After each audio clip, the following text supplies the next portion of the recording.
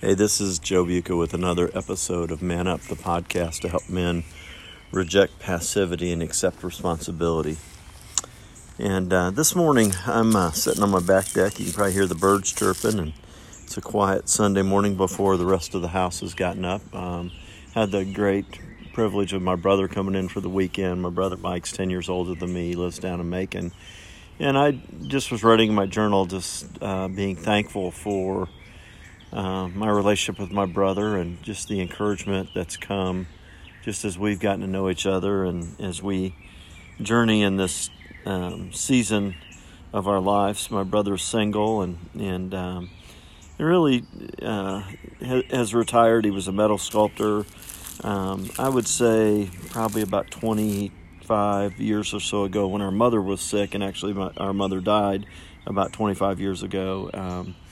And it just really drew he and I closer. And then when we cared for our father, mostly he cared for our father, we decided that he would be the caregiver for Dad, and we would use money out of Dad's estate to compensate him in a minor way. It wasn't anything significant, but just really drew us closer together. We had a lot of nights where we sat together and talked and just talked about life and talked about our family. And he came in this weekend to help work on our barn, but just didn't, it rained all day yesterday, or most of the day yesterday. We just weren't able to get to the barn, but we'll get to it later. It's got a lot of our dad's stuff in it that we need to go through and decide what to pitch, what to give away, and what to keep. But anyway, this morning, after he left, I had a few things I had to do around the house, and then I'm just sitting on the back deck, our back patio, and reading in John chapter 1. Emily and I are watching The Chosen, and actually, accidentally, I watched the beginning of season 2, which is where John and Mary, the mother of Jesus, are sitting, and John's contemplating on what to write. I only watched about 10 minutes of it, but it really inspired me to get into John and just to read the Gospel of John these next weeks and months. I actually did it at the beginning of the year. Our church did a read through, but I was just struck by a passage that I have actually, I would say I've memorized and lived out just the idea of John 1:14. The Word became flesh and dwelt among us, and we beheld His glory. Glory as the only begotten from the Father, full of grace and truth. And just spent some time meditating on the fact that Jesus was fully God, fully man, full of grace and full of truth. And it's interesting. I know this verse right after it. Actually, verse 16, it says, "For of His fullness we have all received, and grace upon grace." And it goes on and says, "For the law was given through Moses. Grace and truth were realized through Jesus Christ."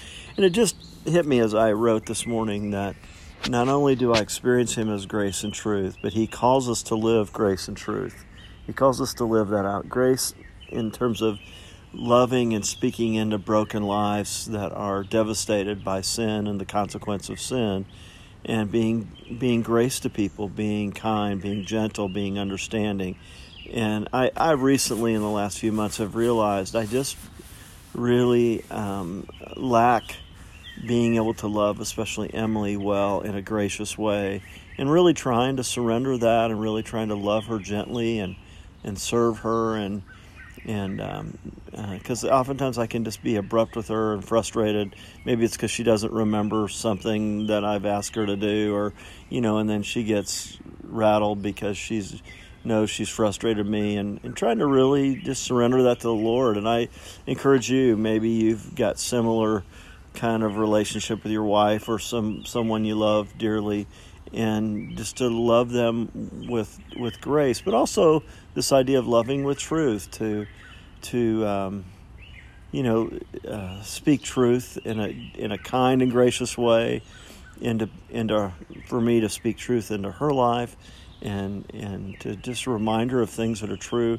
I might have shared this, but her word for the year for 2021 is confidence, because she feels like she's really lacked self-confidence and confidence. And so really speaking truth in her when I see her doing things well, just being able to affirm her and speak truth and love her well. Anyway, I just was having this thought this morning and thought I'd share it with you. As I'm smoking a couple chickens, I'm sitting next to the smoker on my back porch, cooked a Boston butt and cooking 2 chickens for today. Today we're celebrating Seth, my son's 40th birthday, and Smith, our grandson's 4th birthday. Actually, it's on today's the 26th, or 25th of April, but their birthdays are on the 27th, which happens to be Benjamin Franklin's birthday as well.